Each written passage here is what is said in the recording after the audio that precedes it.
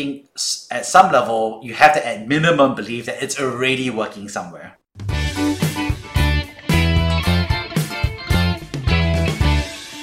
Hey Coconuts, welcome back to another episode of TFC Stock Geek Out. Today we have somebody really interesting. We have Jeremy here. He's a founder, so he's an operator. He knows how to run a business, but he went to the other side of the table, turned to the dark side, and is now a VC.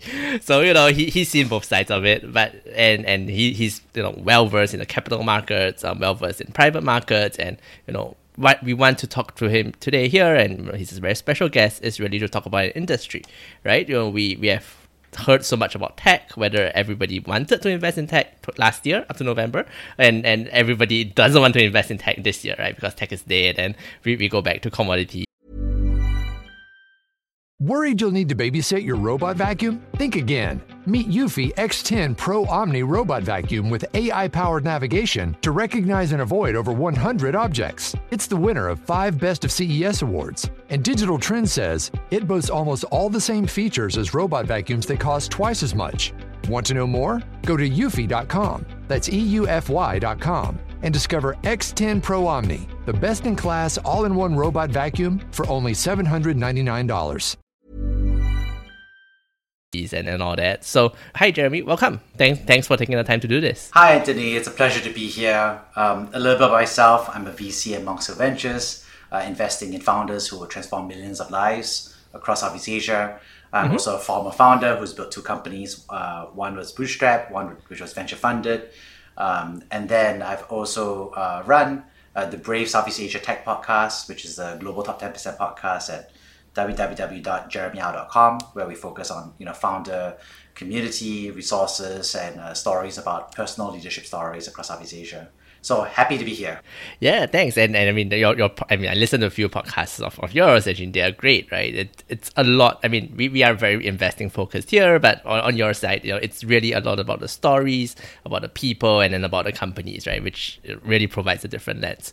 But I think for today's episode itself, we just wanted to talk a bit about tech, right? And I think and this is maybe a bit that interests people or confuses people sometimes, because we talk about tech, but it's everything from Google and Facebook, Meta, never getting used to that, but Google, Meta, Apple, kind of tech, to like Cloudflare, CrowdStrike, cybersecurity, to even earlier stage ones like Uber, which is really a transport company and all that, right? So can you give us a bit of your thoughts on what you think about the different type of tech stocks, and how we can kind of split them into categories that makes it a bit easier to apply different mental models to each of these? Yeah. So the most basic question is, what is a technology stock? And that's interesting because if you look at almost all of the public stocks today, they are all built on technology, right? We obviously have P&G, Unilever. These are consumer packaged good companies that are using technology day in, day out, right? They're using manufacturing for the goods. They obviously use the internet to coordinate themselves. And of course, they're built on fundamental technologies like electricity and wireless and security. There's a whole bunch of different things that lets them build what they have to do. All the way to even Raytheon, right, which is defense technology, right, which is about building bombers and missiles. And they're very technology forward. The company is mostly all engineers and people who work with engineers in terms of manufacturing. And of course, we have companies that we start to think of more as tech today. So Palantir would be an example for forward deployed engineers with the US government, all the way to Meta or Apple, which is doing some level of hardware plus software, a combination, a portal, all the way to more recent entrants, right? So we look at Grab and Bukalapak and a whole bunch of companies that are more tech-ish, right? And so I think we just have to be thoughtful that when we say technology stock, we're actually talking about the fact that the past 200 years has seen these continuous waves of technological innovation, and each wave of innovation is creating a new wave of companies, right? I mean, I always tell people General Electric, right? It used to be publicly traded, it used to be the number one, and it's called General Electric because they were built on one technology alone. It was called electricity, right? And they were like, great, we figured out electricity, let's make electric power plants, electric lines, electric transmission, electric power, microwaves, electric locomotives. They even try to make electric cars right back then. And so General Electric is basically like this. Was the meta of his day, right? Which was like very clearly a technology company, and now we look at them as a defensive, conservative stock, right? And so I think there's an interesting dynamic today that is an interesting time for us to be investing in technology in the future and the stocks that represent that future. Yeah, I guess in a nutshell, if we are talking, I mean, my impression of it, if we are talking about technology today, it's really internet-enabled businesses in that sense, right? So you're absolutely right. Every time humanity has made a leap forward, it's always a form of technological process, right? Even zooming back to the agricultural ages, being able to plow your fields, right, using animals. So that was a technological leap, and electricity itself was obviously a huge technological leap, together with the steam engine and all of that. So but I think in recent times, at least, because of the way that we have been progressing, what we seem to categorize as tech, tends to be internet linked, right, or internet enabled. So we think about things like Grab, which is internet taxi booking in a very, very rough sense, right? Of course, they do a lot more than that, but yeah, I think that's a good way to think about it. So is there anything you'd like to tell us more about, I guess, the different types of tech, or how we can kind of think about or analyze this sector generally? Yeah, and I think today when we think about tech, I think there are two parts to it, right? And this is what we're starting to unpack. The first part is the waves of technological adoption, and the second one is the prior history of the business model before they went public, right? Or they got listed for public activity. Yep. And so what I mean by that is, when we think about technology stocks, we often what implies that they're built on multiple waves of technology, and these are all, from what is now historical, we take it as a given, the stuff that is starting to mature or is relatively mature, the stuff that's just barely coming out, right? And so we see all these companies always, innovating, disrupting themselves, trying to change. So for example, we saw Facebook, they were very much what I call some people like to call them Web 1.0, or 2.0, depending how charitable they are.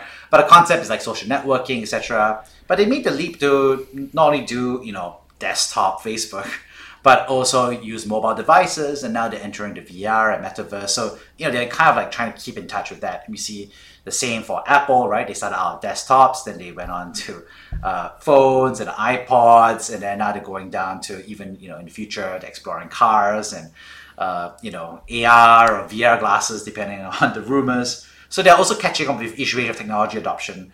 And even we just mentioned Grab, it's not just the fact that it's an internet company, but also the fact that consumers had smartphones to be able to call a Grab when they're standing out in the rain. And these consumers are no longer in America. These consumers are in Southeast Asia. So Southeast Asia people now have the GDP per capita to have the phones and the mobile data access to access a taxi service, right?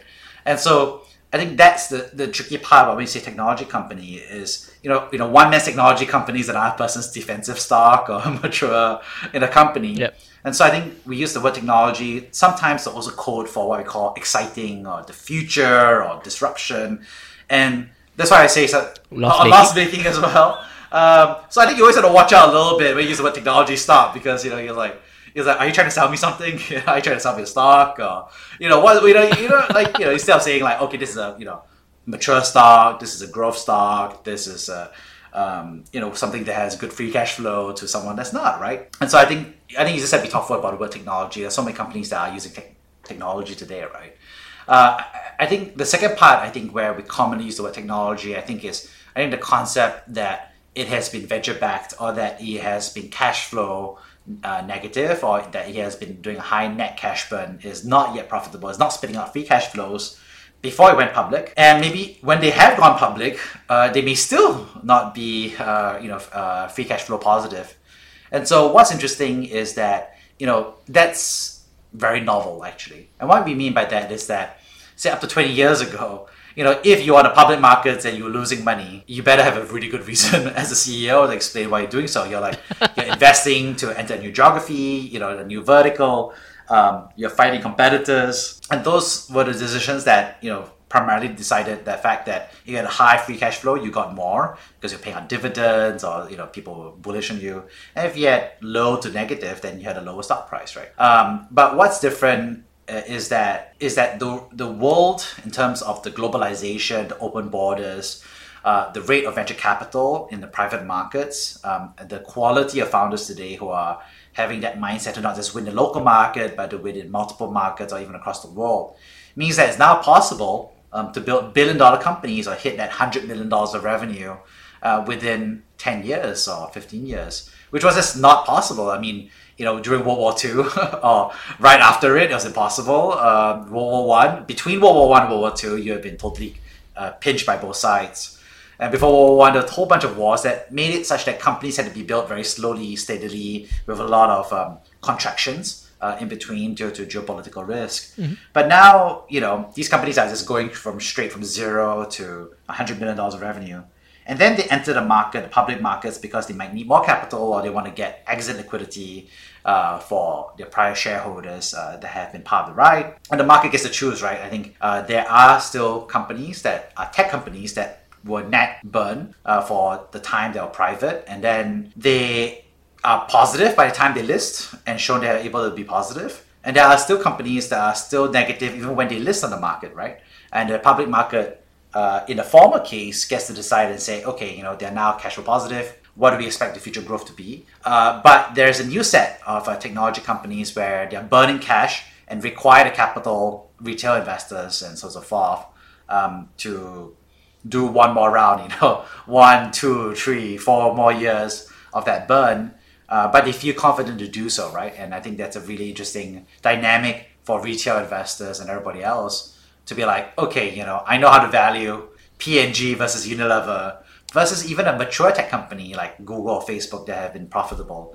But how do I value a company, for example, like Snapchat, which only recently posted its first, positive free cash flow in ages, right? After so many years that's been on the public markets, versus companies like Grab or Bukalapak or GoTo / the merger of Gojek and Tokopedia. How do we even think about understanding the financials? Yeah, I mean, there's a lot of interesting points there. I thought the scale one was really interesting because, and that's kind of the beauty of this leap in technology, right? Being the internet, is just everything is inherently global now. Winning the local market just sometimes it's or winning a global market can be about the same effort as winning the local market. So or just a bit more effort. So that's I think an interesting thing that this level of technology or this wave of technology adoption has kind of spurred in terms of companies expanding and having to and being able to reach higher valuations. I remember, I think when I was back in uni probably 12 years ago, being a unicorn, like 1 billion valuation was like a magical thing, right? And now it's like you have unicorns everywhere.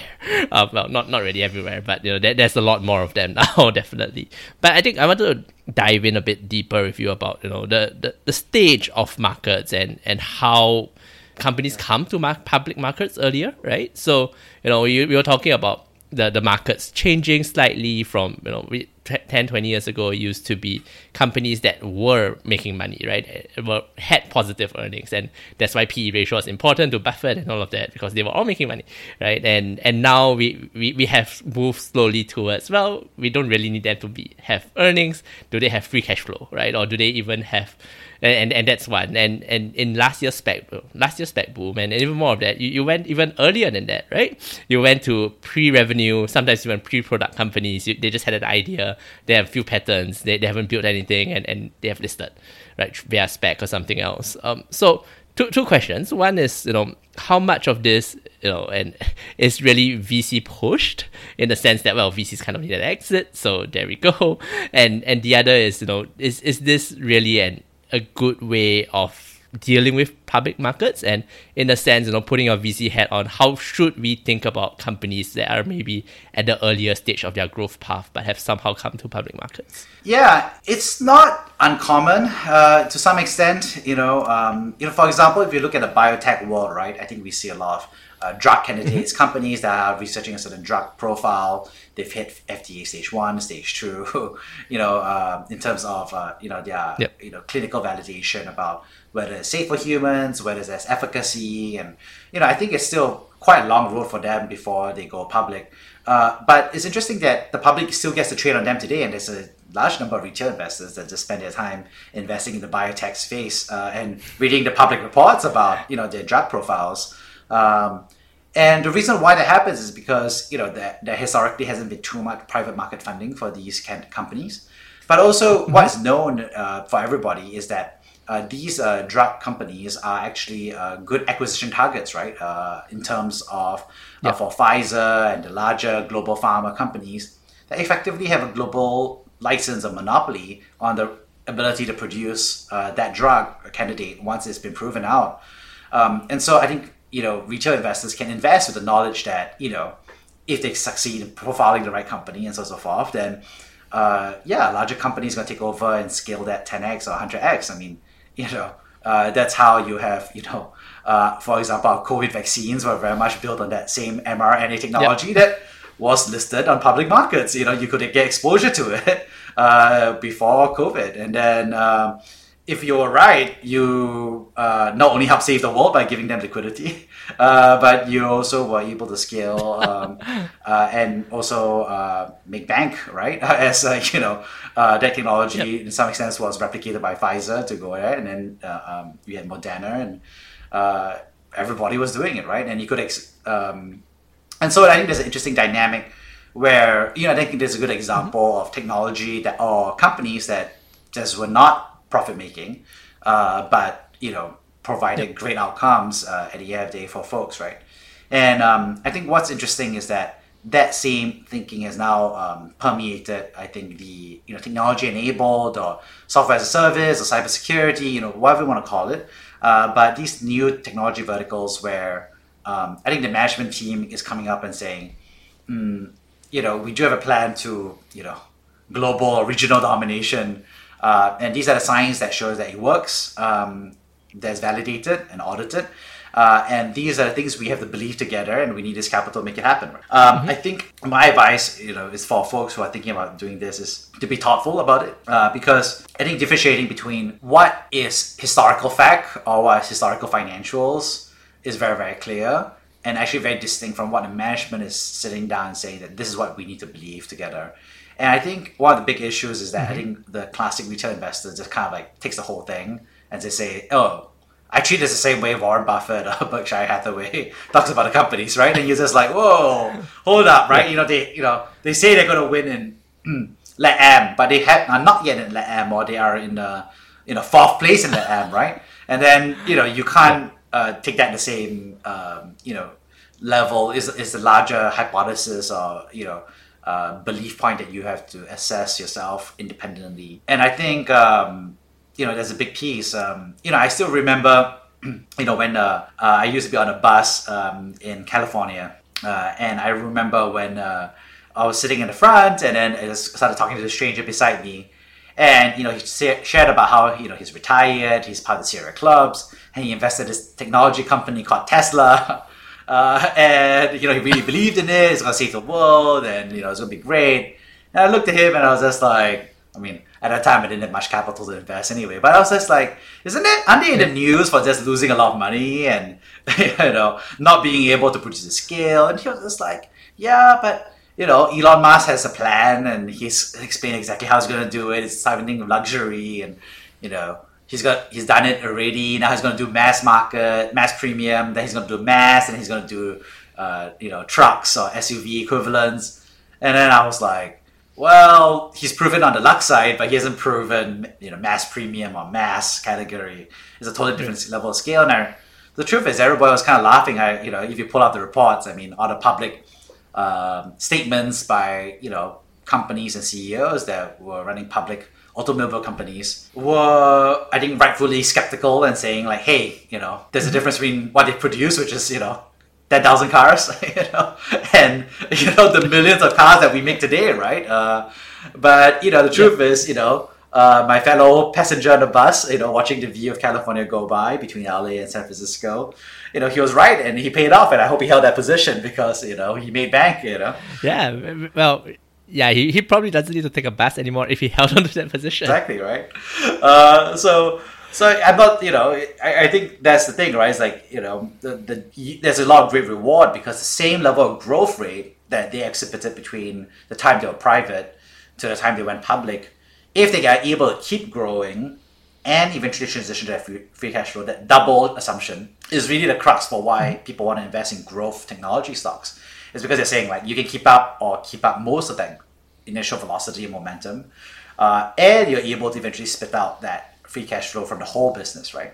And that takes a lot of thinking, more deep thinking than if you were to invest in something that has been relatively predictable, CPG cycles, or you know exactly how it's going to perform in times of high inflation or high interest, right? And those are very different environments. You could be a high interest, low inflation. You could be low interest, high inflation. It could be high interest, high inflation, and you actually know how CPG goods companies are going to perform.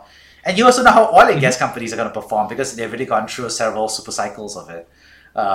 So it's interesting for all of us to figure out, growth tech together. Yeah. So I mean, just maybe delving a bit more into growth tech before we go into the other aspects. I mean, there's a lot of things to consider, right? And a lot of times it's really the blue sky thinking. This is how we are going to get there, and you kind of miss out the 100 steps, 100 things that need to go right along the way for them to get there. But I think in your estimation at least, what would be the more interesting or the more key factors to think about when when we're evaluating these type of companies? Is it something like product market fit? Is it something like founders, because you want them to be able to build a following in the social media age and get a cult like, or belief in the markets? That's probably the nicest way to put it. Or is it something else? Yeah, I think several things to watch out for is, I think you have to look at, first of all, the company, right? The historicals, right? So how's their performance been, their financials, a top-down basis.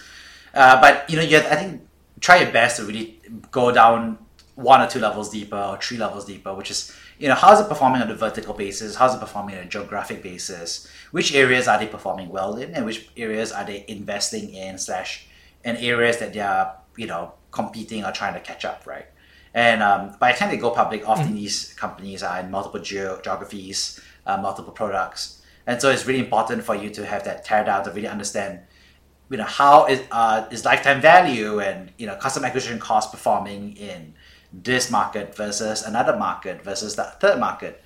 And what you're trying to look for, I think, at a deep level is, I think at some level you have to at minimum believe that it's already working somewhere, and that's hard because the truth is Tesla was making it work for a very small number of cars, and I think that's what my fellow bus passenger saw, right? It's like he made it work for luxury, and the ability for him to make it work is a function of the team's capability to execute and a conviction that you're able to repeat that for mass premium and mass and keep going, right? And that was just a really tough decision to make, right?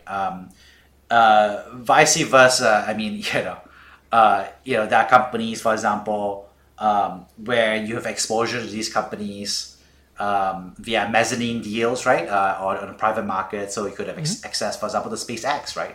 And it's a very similar company, same founder, very different vertical. And again, you can see that it worked, right? For so many times, the rockets kept exploding, right? So it just did not work, all right? But I think if you dug deeper into it, you could be like, even though they, for 10 of them, they all exploded a little bit later than everybody else, right? The previous ones before, because they figure out some component, etc. And I think this goes to the second point, which is kind of really about the category, right? So what about the category? Is it does it lend itself to network effects, learning curves, economies of scale, economies of scope, government subsidies, low competition, high barriers to entry? And I think that's why people are so excited about SpaceX, for example. It's just that right now, as of 10 years ago, the only people who could launch rockets was, it was like the Russians, the Americans, and the Chinese, right? Pretty much, right? Yeah. It was a government activity, right? It wasn't a private exactly, right? Activity. And so what they were kind of saying is like, if we can make this reusable, we can make, costs drop by order of 10, order of 100. Heck, some estimates go down to order of 1,000, because if you factor in the cost that your cost per satellite to make a satellite yourself is also dropping, right? Last time you had to make a giant one, then you can make it micro, now you can make it nano. Your satellite is getting smaller and smaller. So your for the same level of utility, the cost to launch is actually dropping by orders of magnitude. So that's an incredible market to go after, because then you're just saying you're competing against government-backed conglomerates, and these are relatively more heavyweight, they're slower to react, they have a certain way of belief points. So SpaceX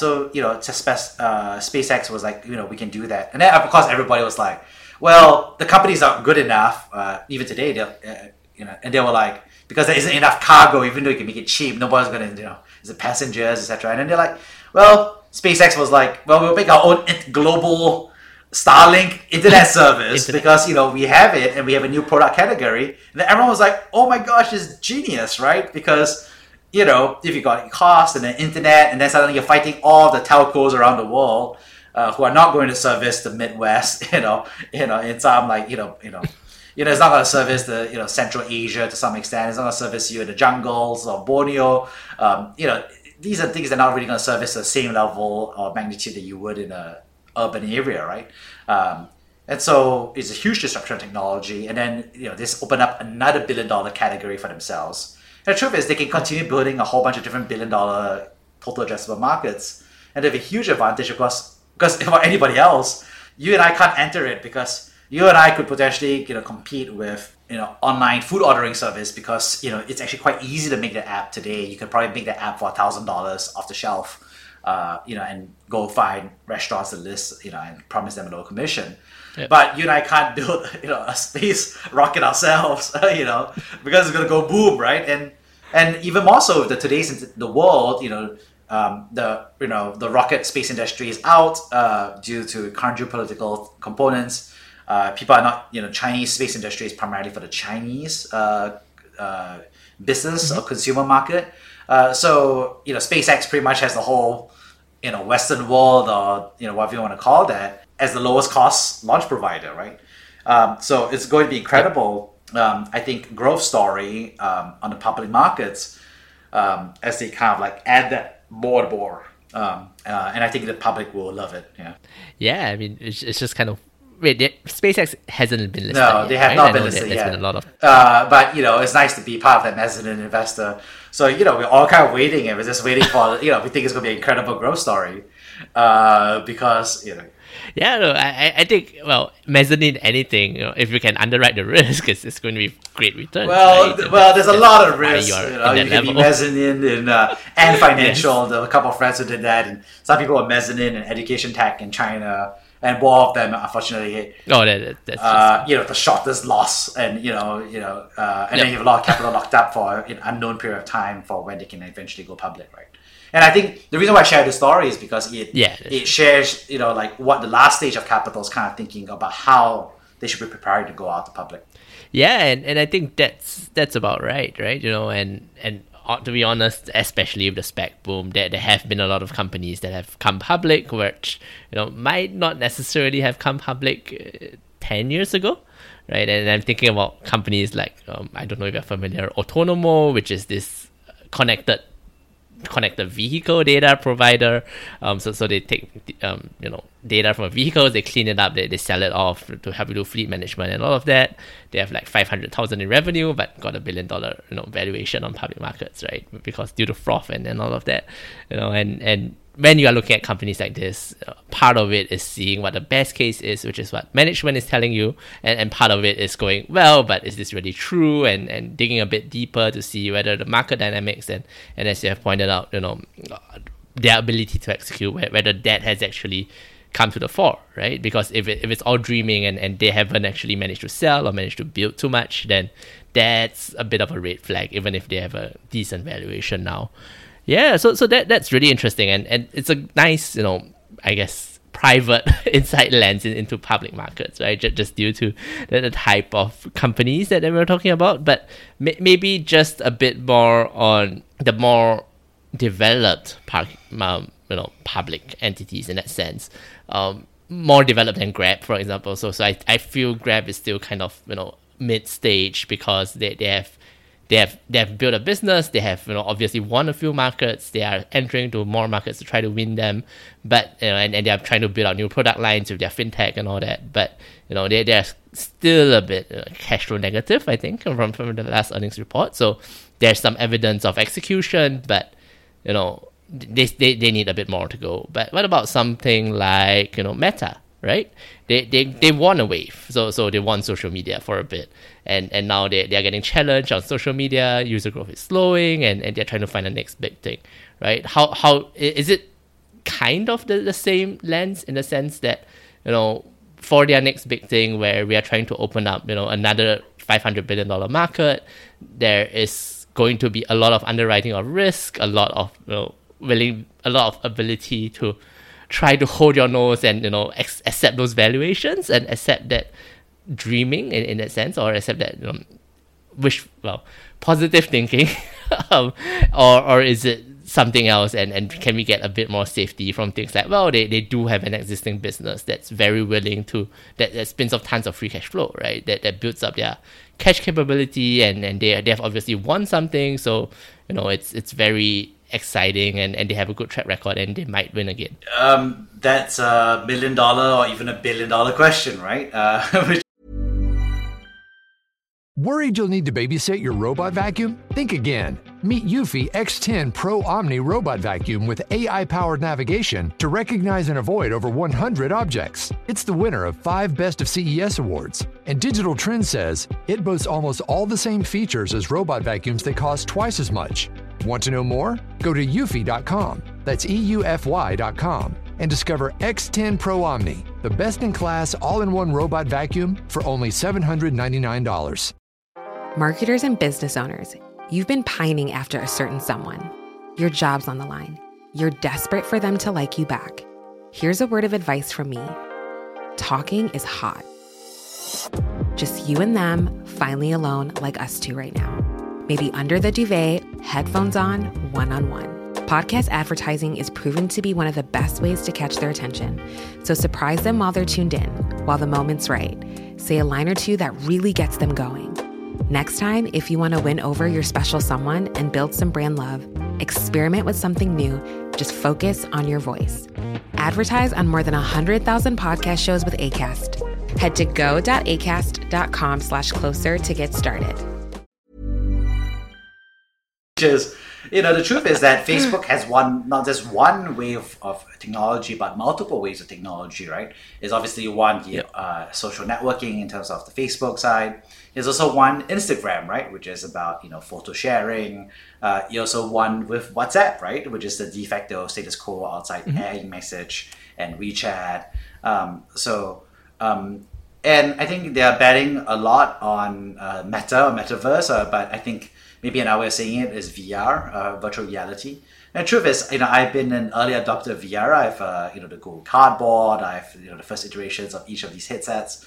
And, I think, for example, personally, I believe VR is a huge thing. I think the technology is getting there. It's on the fundamental basis, for example, what is it based on, right? I think it's a concept of, can you squeeze in better processing power, right, into goggles, right, like hardware on your face, but also can you have cheaper displays and screens, right, over that. And the weird thing is that as long as there isn't like a spiky supply or demand shock to microchips, and these hardware in China and Taiwan, fingers crossed. The truth is that these VR headsets are only going to get better and cheaper over time, right? It's just a function of time. And I always tell people all the time, it's like, when people like poo-poo, right? And they're like, VR is never going to work, etc. And I'm like, there's like people shitting on radio back in the day and became super popular. And then there's like black and white TV. No, people shitting on the internet. Exactly. People used to shit on black and white TV. It was like, the real world is more fun than black and white TV. And then TV is $1 billion company, and then color TVs came, which was, and then suddenly TVs became monitors and laptops, right? In terms of like and the streaming media, and people were like, why use the computer? I mean, my parents used to be like, Jeremy, stop playing, Utopia and a kingdom building game, turn-based, and don't play StarCraft and Warcraft. Go outside and play. And I was like, yeah, I'm happy to pay $50, etc. And that's $1 billion e-gaming industry that's there today, right? Is this built on the fact that people move from black and white televisions to color televisions, and from color televisions to monitors with games they could play, right? And so that's a $1 billion category now. And my point of view is that VR or 3D, the concept of 3D, is really the promise there. And I think there's a huge amount of value that's going to be unlocked in terms of a whole category. However, it's unclear whether it's going to be, for example, the hardware manufacturer that captures that value, or whether it's the applications that capture that value. So, for example, you talk about e-gaming, for example, who wins, right? So for example, like people have tried to look at, obviously hardware, they're all commoditized, competition, they're kind of like airlines, right? So everybody's fighting, and obviously they are strong $1 billion companies today. But also to some extent, you could say that, their approach is to be low-cost producers of great hardware, right? And that's to get economies of scale, and that's how they win, right? The market. Versus, I think there have been people who try to, for example, buy or invest in sports teams, esports teams, for example, right? And those have not turned out well because unlike, a football team or a soccer team, the rules keep changing, right? So in other words, when you are in golf or in football or so forth, these associations, these organizers are actually, you could say like you always have the ability to create your own federation or your own competition. You see that in golf, right? And that creates a certain level of healthy tension where the organizers or tournaments or whatever you want to call them, the brackets, are obviously extracting a stake of it or take of the licensing the video and so forth, but they don't have the power, and so that the teams are able to extract that value, and so you can invest in football teams and so forth, right?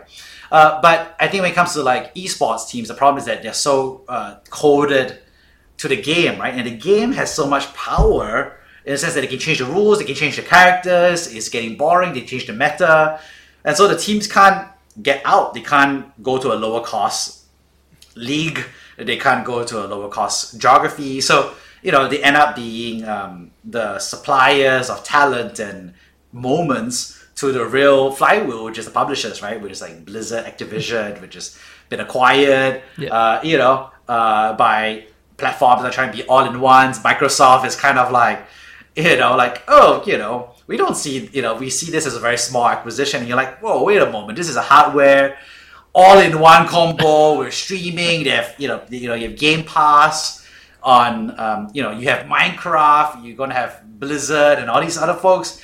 It's an incredible asset. And so historically they were hardware, and now they're becoming hardware and software plus games. I'm just an example, right? And so if you want exposure to e-gaming as a category, you'll be like, maybe you buy Microsoft, right? Because in the past you'd be like, I'll buy something else, but now maybe it's just Microsoft, right? Isn't that crazy? And so maybe like Facebook or Apple, they also have their bets, right, on augmented reality or virtual reality. So, and then they're adding other stuff like metaverse, but it's the concept of monetization, transactions, community. I personally find it very hard to bet against it. I personally believe in it. I personally say it's $1 billion category. But what I would say is that it's now unclear who will capture the value within that ecosystem.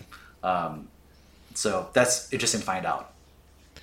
Yeah, I think that's the interesting point, right? So there's really, two, I mean, if we're talking about the next phase, and of course all of these develop on waves of technology. I mean, if you remember, 6-7 years ago, it was Google Glass, which had this whole furor, which was really AR glasses, and what Facebook has with Meta has with Ray-Ban now, but things have changed, and obviously the technology has got better, and society has become a bit more accepting as well. So sometimes it's just the right product at the wrong time. Right? Oh, for sure. But I think that's I always remember that as I don't remember about over 10 years ago.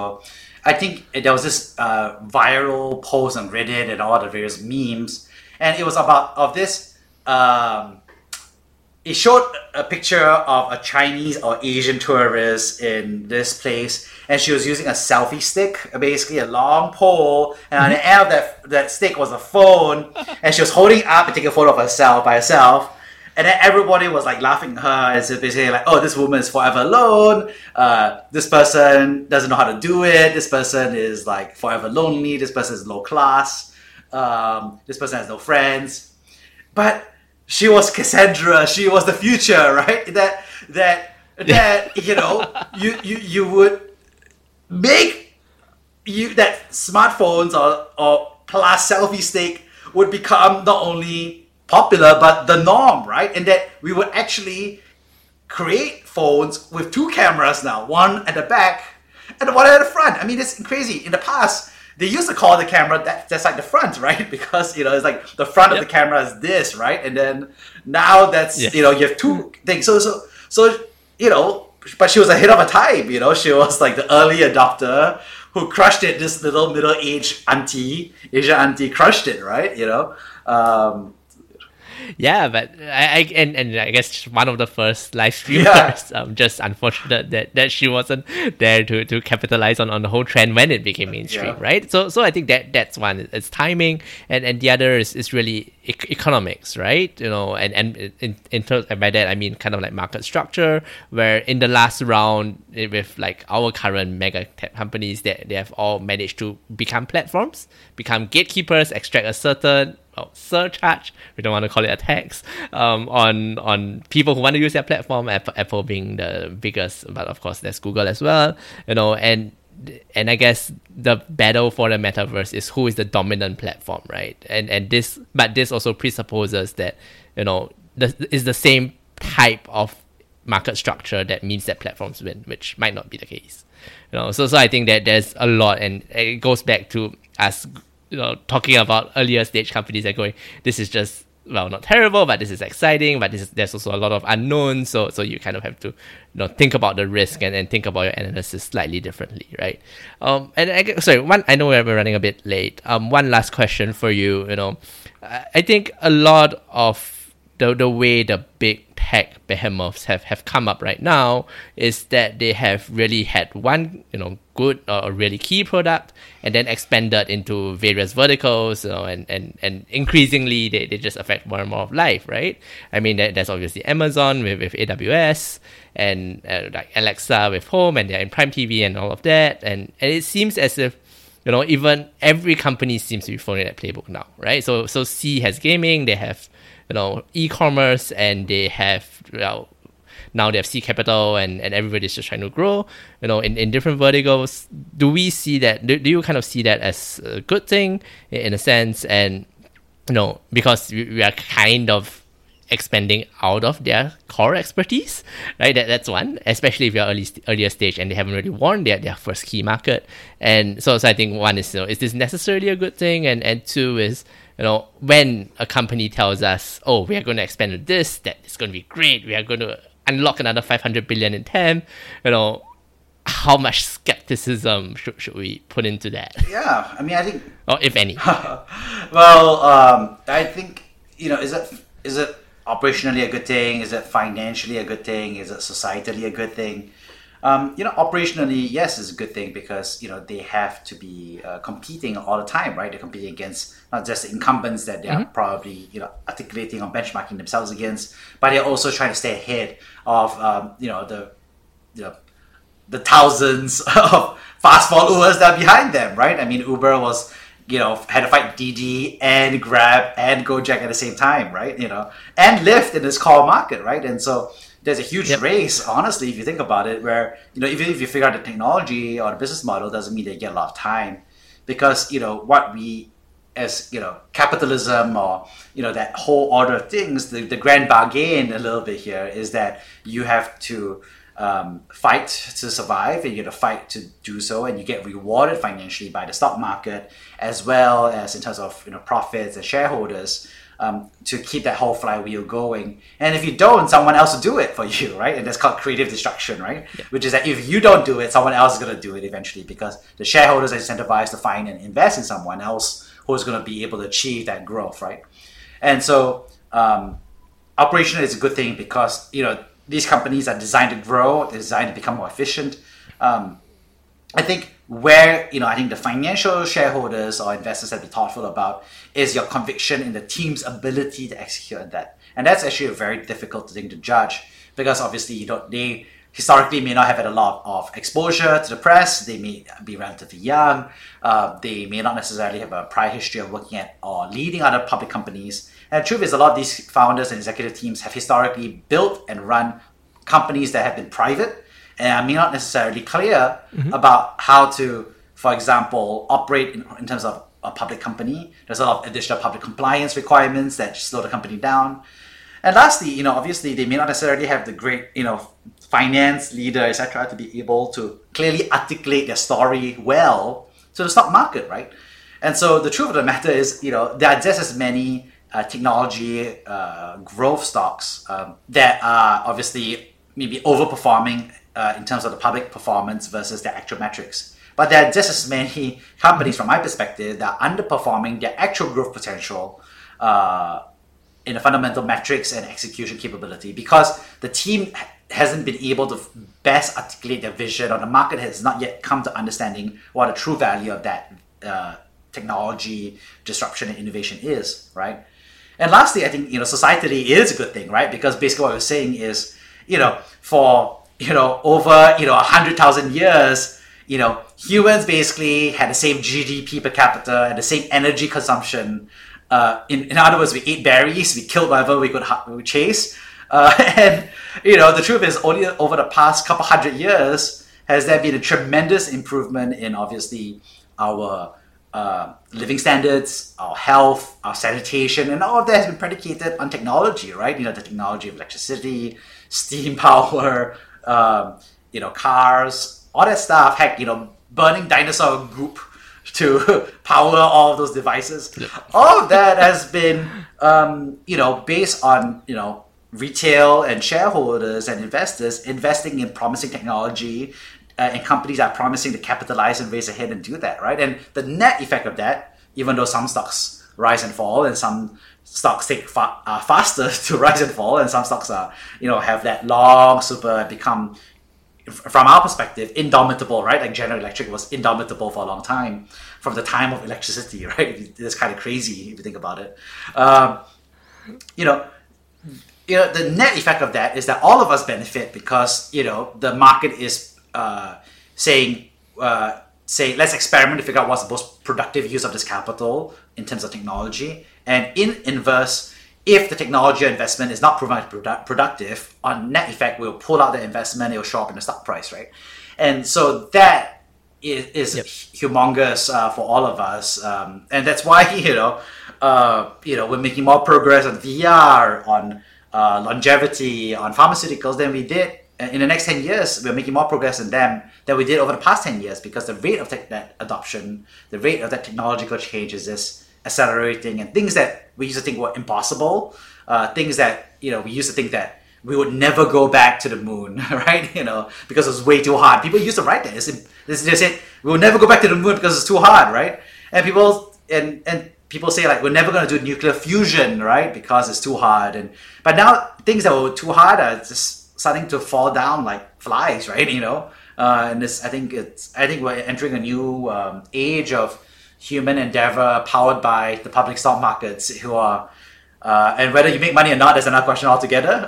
But, it's tremendous that we... Well, hopefully you have a better life even if you don't really... Exactly. You are incentivizing founders and VCs and governments to, invest in the future. Cool. I think that's a nice... Worried you'll need to babysit your robot vacuum? Think again. Meet Eufy X10 Pro Omni Robot Vacuum with AI-powered navigation to recognize and avoid over 100 objects. It's the winner of 5 Best of CES awards. And Digital Trends says it boasts almost all the same features as robot vacuums that cost twice as much. Want to know more? Go to eufy.com. That's EUFY.com. And discover X10 Pro Omni, the best-in-class all-in-one robot vacuum for only $799. Nice way to end it, actually. Did you have anything else you wanted to add before I let you go? Yeah, I'd love to add that, if you found this conversation fun and you wanted to hear more, do feel free to go to www.jeremyau.com to learn more, because what we do is we profile Southeast Asia tech leaders' journeys across Southeast Asia. So, Singapore, Malaysia, Thailand, Indonesia, Vietnam, Philippines. And, we're looking at founders, operators, executives, venture capitalists, angels. But I think we're just looking at, identifying and building the future and how to stay human while we get there. Nice. All right. If you do, we'll put it in the show notes so definitely people can check it out. But thanks for your time, Jeremy. Thank you so much. Thank you. Bye. Hey, Coconuts. So I hoped you learned something useful today. Definitely recognize that investing is a personal decision. We are not giving you recommendations here, but are always happy to geek out with you about different interesting companies and trends for the future.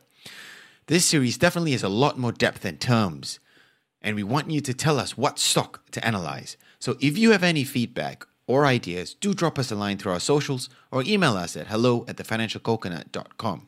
See you in our next episode.